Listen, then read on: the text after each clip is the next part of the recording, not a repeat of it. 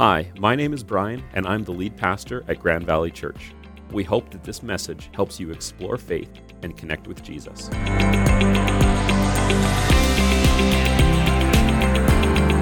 Today we are continuing our series called A Story of Change, where we are walking through the book of Acts from the New Testament. And we're really looking at the birth of the church. And today the passage we're looking at is quite literally the day that the church begins. And that what we do as Jesus followers, when we say we're part of a larger universal church, that church began in the very passage that we're going to look at today. Now, last week, we were looking at a passage where the apostles and the early believers, about 120 of them, were gathered together, and they're trying to figure out this question of what do we do now? How do we follow Jesus? And we saw Peter take passages from the Old Testament and say, well, I think this is how it applies to what we're doing right now in this meantime as we're waiting for the fulfillment of what Jesus promised to us. And so today we're going to be in Acts chapter 2. And we're going to go through the first half of Acts chapter 2, and next week we're going to finish out Acts 2. We're kind of split this day of Pentecost in half. And so picking up right in Acts 2, verse 1,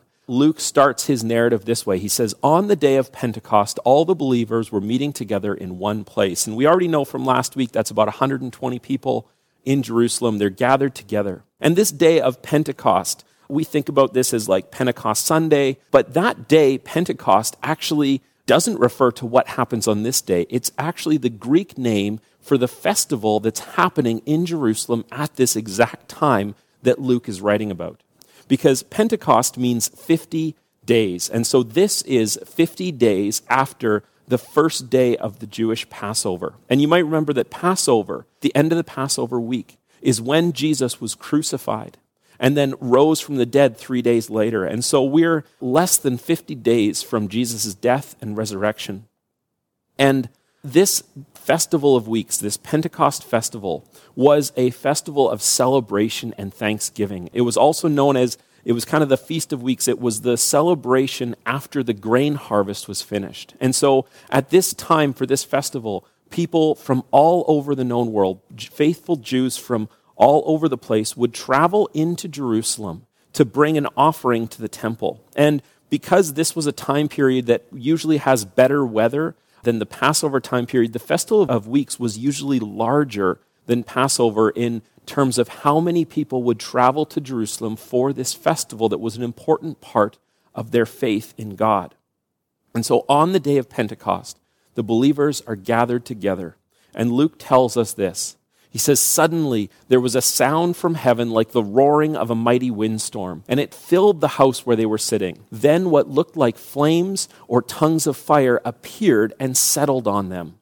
Now in this moment, this is the arrival of the Holy Spirit, and Luke is struggling to figure out the words to describe this, and so that's why he says what looked like flames or tongues of fire appears and settles on the believers.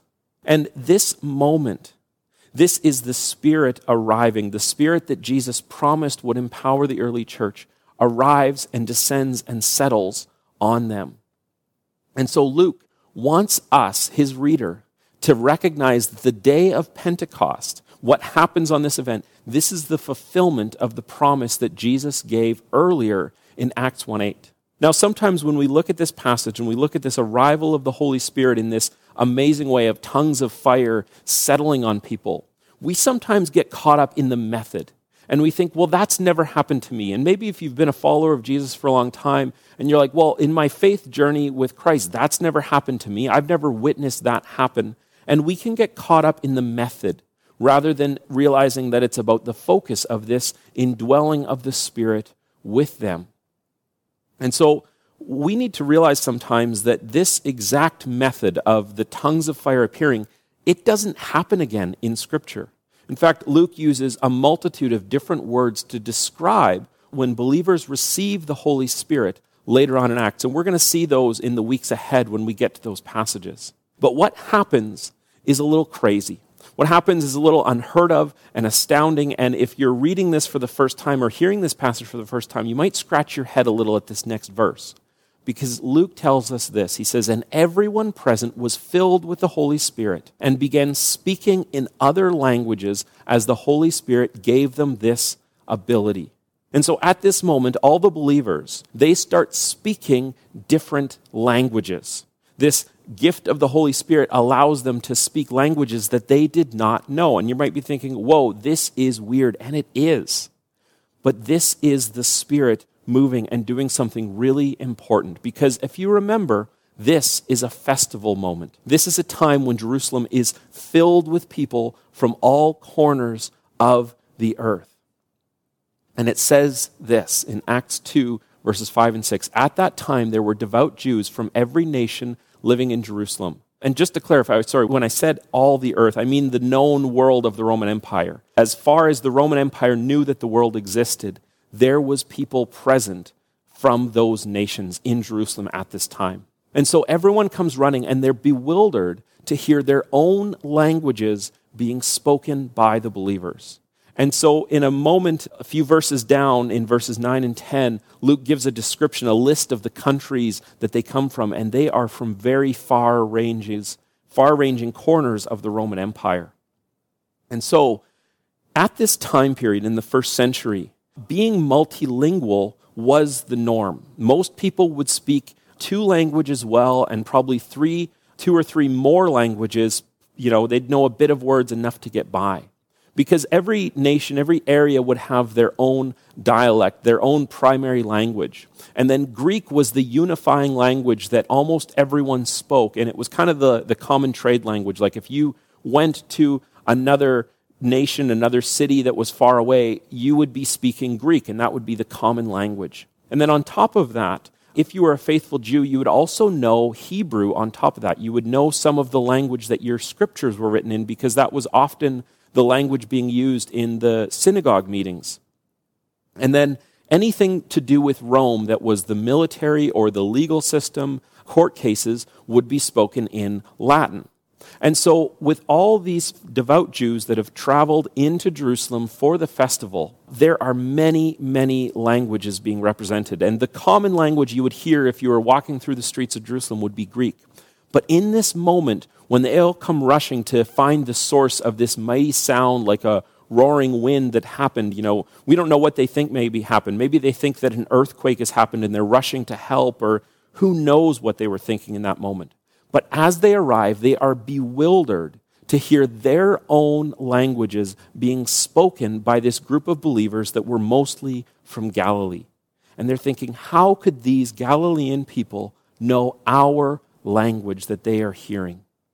And so what's happening in this exact moment is this is the Holy Spirit empowering the church. And the Holy Spirit has given these believers this gift of tongues, this gift of being able to speak a different language for the purpose of the gospel. And we're going to take a little detour right now into spiritual gifts. And this is something we're going to see pop up more later in Acts, is that part of the role of the Holy Spirit, as promised by Jesus earlier in the Gospels, is that the Spirit gives gifts of empowerment to followers of Jesus to build up the church. And, the baseline scripture that we need to know about this is 1 Corinthians 12:7. It comes from one of Paul's letters where he says, a spiritual gift is given to each of us so that we can help each other.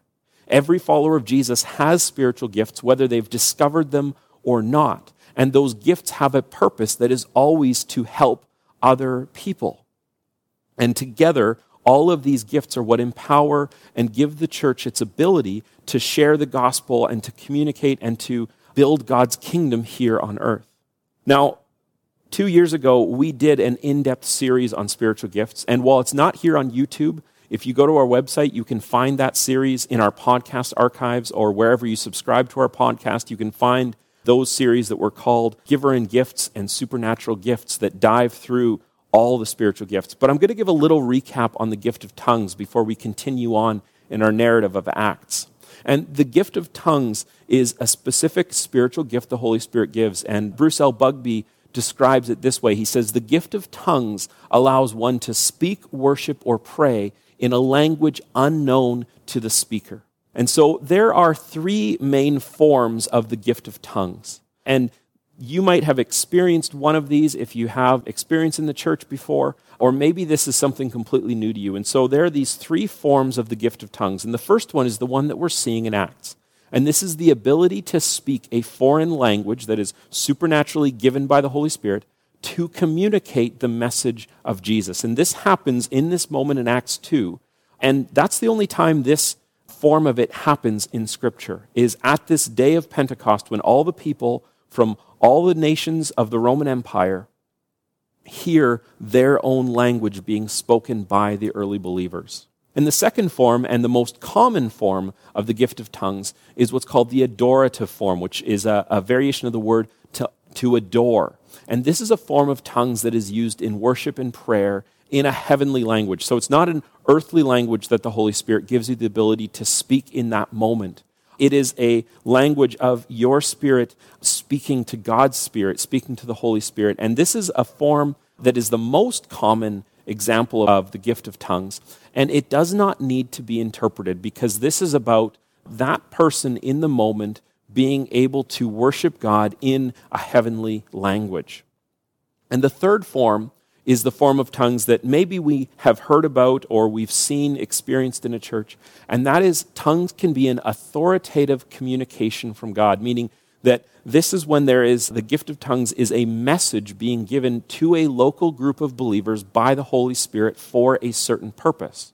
And so this is providing instructions and revelation to that group of believers. But this form of the gift of tongues has some special parameters around it that Paul writes about in 1 Corinthians.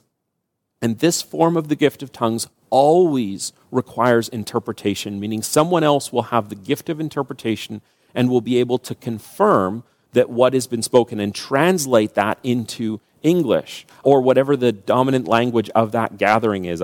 And this message always requires discernment before it can be followed, meaning that if the gift of tongues is giving an authoritative message, someone has to interpret it, and then the church needs to take the time to discern and pray and confirm it against Scripture before they act upon it. And so out of these three forms of the gift of tongues, we are seeing the first one in Acts 2, this ability to speak foreign languages. And there is an Old Testament parallel in the moment that's happening that Luke doesn't explicitly mention in Acts, but when we read this, we recognize this is a parallel to a story from the Old Testament. And if you go to the very beginning of Scripture, you go to the book of Genesis. Genesis chapters 1 through 11 is how the ancient Israelites understood their origins as a people and understood the origins of the earth. And in Genesis 11, there's this story of the Tower of Babel. And maybe you've heard that term, the Tower of Babel, before. And it is this story where, at the time, humanity only has one language. Anyone can speak to anyone. There's no language barrier, no gaps. And with humanity being united in this way, they choose to build a great tower, a great monument to what humanity can achieve together. And they start building this tower to their own greatness, essentially declaring that humanity itself is like God and is able to do this together. And so as a result, God scatters humanity with the creation of different languages. And the people have to split into finding who speaks their language that they suddenly know. And that is how the different nations of the earth are formed. And so in Genesis 11, God is scattering humanity with the creation of different languages. But in Acts 2, the Holy Spirit is using languages to draw people from all corners of the earth to the message of Christ. Now, this is not a reversal of the Tower of Babel. God is not giving Christians their own language that they can speak to other Christians with. But this is rather a sort of like a fulfillment or a redemption of the Tower of Babel story, of God using all these multiple languages to draw people to understand who Jesus is. And so now we see the reaction of the crowd, jumping back to Acts 2, where Acts 2 verses 7 and 8 starts and says, "They were completely amazed. 'How can this be?' they exclaimed. 'These people are all from Galilee, and yet we hear them speaking in our own native languages about the wonderful things God has done.'" They are amazed by this ability of the local Galileans to speak their own languages. Now they stood there amazed and perplexed. "What can this mean?" they asked each other. But others in the crowd ridiculed them, saying, "They're just drunk, that's all." And I find this inclusion of Luke very fascinating because he includes the wide range of responses of the people in the crowd. There is bewilderment and amazement of wondering, how is this possible? And then over in this other portion of the crowd, there's the skeptics saying, no, they're just drunk. Now, why I think this is so important to this story is this is a theme that we'll see continued through Acts, that when the Holy Spirit does something incredible, that skepticism and questioning are normal responses to the supernatural workings of the Holy Spirit. When God moves and does something in a way that we haven't seen before or experienced with our own eyes, our first response is often skepticism. We're wondering, wait a second, how is this possible? And the church does not have a good track history of dealing with people's questions and dealing with doubt. And this is something that we as the church need to get more comfortable with skepticism and doubt, especially in our world today, and being able to engage in conversations about things that we doubt, about things we question, about things that we are deconstructing about our own beliefs, so that we can actually have conversations that lead us deeper into our faith. And being able to handle people's questions well is something that here at Grand Valley, we really tried hard to do well at that, to tackle questions together, to wrestle through difficult topics, and engage when we read something in Scripture and we think, this is almost too crazy to believe. This is almost too crazy to believe it happened. So we dive into it and we say, why did this happen? And so at this moment, when people in the crowd are talking about what's happening, and some people are just amazed, some people are questioning, some people are saying they're just drunk. And so in this moment, Peter steps forward, and Peter speaks to the crowd, and this is what he shouts to the crowd. He says, "Listen carefully, all of you, fellow Jews and residents of Jerusalem. Make no mistake about this. These people are not drunk, as some of you are assuming. 9 o'clock in the morning is much too early for that." And I have to imagine that probably got a bit of a chuckle or a laugh from the crowd, because Peter could have said something about, being drunk usually doesn't give you the ability to speak. It usually takes it away. But at 9 o'clock in the morning when this happens, he says, no, these people are not drunk. So he needs to give an explanation. And so Peter draws upon their Bible, their Hebrew scriptures, to find an explanation for what has just happened. And so with the Holy Spirit's empowerment on Peter, he begins to quote from the prophet Joel from the Old Testament. And here's what he says, no, what you see was predicted long ago by the prophet Joel. And now he starts quoting from Joel. He says, "In the last days, I will pour out my spirit upon all people. Your sons and daughters will prophesy, your young men will see visions, and your old men will dream dreams. In those days, I will pour out my spirit even on my servants, men and women alike, and they will prophesy."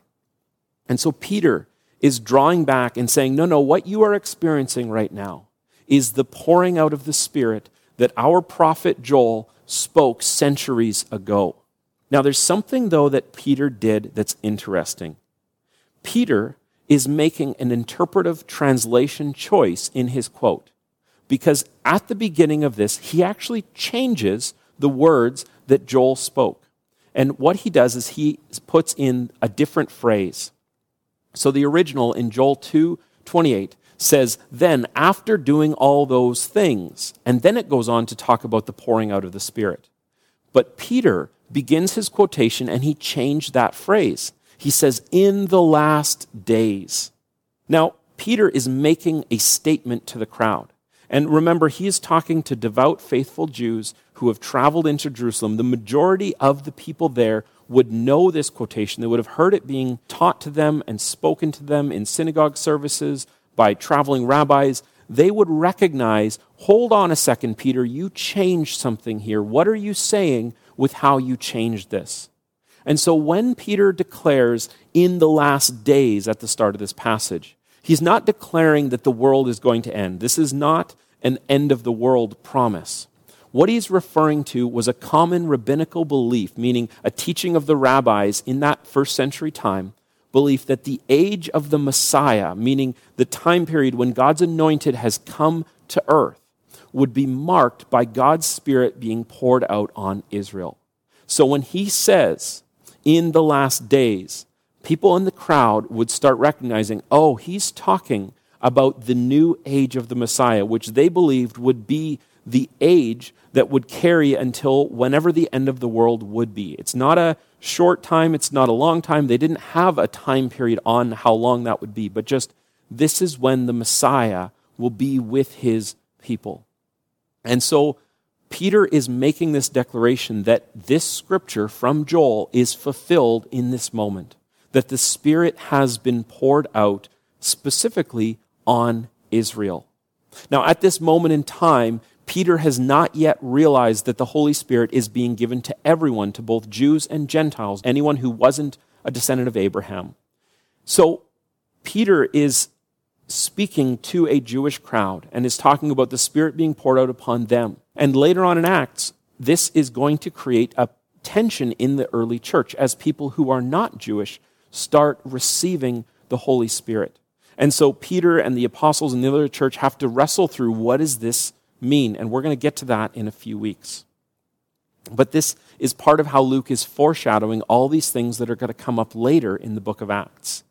But Peter goes on and he continues and he says, continuing to quote from Joel, "And I will cause wonders in the heavens above and signs on the earth below, blood and fire and clouds of smoke. The sun will become dark and the moon will turn blood red before that great and glorious day of the Lord arrives."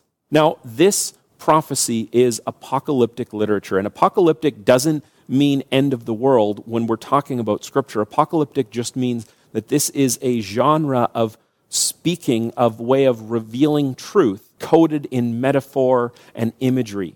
And so we don't know exactly what Peter means when he quotes this portion, these next two verses of Joel 2. But I think that there's a solid chance that Peter is actually referring to Jesus' death. That on the day when Jesus was hanging on the cross, 3 of the Gospels remark that the sky went dark for about 3 hours. And they talk about how these signs happened, like the temple curtain in the temple in Jerusalem that separates the most holy place that represented God's presence with his people was torn in half. And so maybe Peter is referring to saying that these signs and wonders that Joel talked about, but Joel maybe didn't even know exactly what they would be. Maybe Peter is saying that was when Jesus was on the cross. We don't know for sure. But Peter continues and goes on to this next verse, and I think this is why he picked the Joel 2 passage. He says, "But everyone who calls on the name of the Lord will be saved." And those were the words that Joel said centuries earlier. And Peter quotes this now, connecting the arrival of the Holy Spirit, of this empowerment of the Spirit being poured out upon Israel, being poured out on Jesus' followers. He is connecting that forward to this verse, that everyone who calls on the name of the Lord will be saved. And for Peter, this name of the Lord is Jesus. And this is the statement that is going to cause a massive changes in the world. Because Peter is quoting from the prophet Joel to tell his Jewish audience that the event they just witnessed of people speaking in their own languages, of this evidence of the Holy Spirit arriving, they have witnessed the announcement of a new era in God's plan to redeem the whole world back to himself. And the path to that is what Peter just quoted from Joel, that everyone who calls on the name of the Lord will be saved. Now, this declaration that Jesus is the Messiah, that the name of the Lord that we call upon, that Jesus is God himself, that Father, Son, and Holy Spirit together in one person is the Trinity, is the God that we know and we worship, and that it is God's plan to redeem and renew the whole world back to himself. And so next week, we're going to carry on in Acts 2, and we're going to see Peter's speech to the crowd where he backs up his claim that Jesus is the Messiah. And we're going to look at how Peter uses their own scripture to say, look, all of this points to what we all just have experienced over the last few years of Jesus' ministry. Now, usually when we look at a passage like Acts 2, when we look at Scripture as a whole, and when we talk about it here in church, we're often we ask questions about, okay, so what's our application of this? How does this shape and influence our faith and the way we walk with God? And oftentimes I'll end a message with a couple questions for us to wrestle through and think through. Because I believe that when we wrestle through questions, that those are when we give opportunities for the Spirit to speak to us, for Scripture to speak to us and reveal what God is drawing us towards. But this passage of Acts 2 is different. This passage of Acts 2 isn't about teaching us how to live differently as a follower of Jesus. Instead, this is a passage of Scripture that tells us about our heritage as followers of Jesus. And so if you've followed Jesus for a while, if you've put your trust in him, or maybe you're listening to this message at home and you've been questioning and you've been seeking answers and seeking the truth about who Jesus is and is purpose and meaning and really found in Jesus. Did God really reveal himself through Jesus? Is Jesus who he said he is? Maybe those are some of the questions you're wrestling with. And this is a passage that addresses some of those questions. Because in this passage, we have seen Luke right away putting the fulfillment of a promise that Jesus gave just a number of days earlier that the Holy Spirit would arrive. And even earlier than that, during the Last Supper, the last evening Jesus had with his disciples, he promised them then about the Holy Spirit that would come and empower them.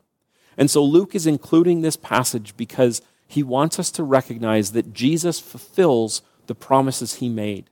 And when we look at a promise that Jesus made, we can know that that promise will come true, or it already has come true in the past. And passages like this give us this origin of the church. And I'm talking not Little C Church, not like just Grand Valley Church or the church down the street from wherever you are, but the universal church. Recognizing the church as the body of believers worldwide that have a common origin that go all the way back to this day in Jerusalem when the Holy Spirit is poured out for the church to be empowered so that the church can move forward and carry out the mission that Jesus gave. And so when we look at a passage like this, for me, what this evokes in me is thankfulness that Jesus is who he says he is, that the Holy Spirit is given to us as Jesus' followers to empower us and give us the ability to do the things that we don't think we could do on our own, to give Peter the courage to stand before a massive crowd and make these declarations that would shake the world to its core. And so what I want to encourage you with this passage this week is just maybe to think back that everything that God promised and planned and set into motion, his great plan of redeeming the whole world to himself, is revealed through Christ and is revealed through the Spirit. And us as Jesus' followers have that mantle, that mission given to us to continue revealing God to the world around us. And that may seem daunting, that may seem challenging, but I hope it also makes us feel a bit grateful to recognize that we are part of God's plan to shape the world. And so this week, I want to encourage you to maybe read ahead in Acts 2, to go ahead and maybe reread the passages we looked at today and to read ahead into Peter's speech and how this day becomes the beginning of the church. So thank you so much for joining us today. Thank you so much for being here for our online services. I hope you have an amazing week, and I hope to see you online next Sunday. Thanks for listening to our podcast. If you know of someone that would benefit from hearing the message you just listened to, would you do us a favor and share this podcast with them? And while you're at it, please consider subscribing to be the first to hear when our podcast is updated. If you want to join in on Sundays, our services are streaming online at 11 a.m. Central. To find out more about our church, go to mygrandvalley.ca, and you can also find us on Instagram and Facebook by searching for My Grand Valley. Thanks for listening.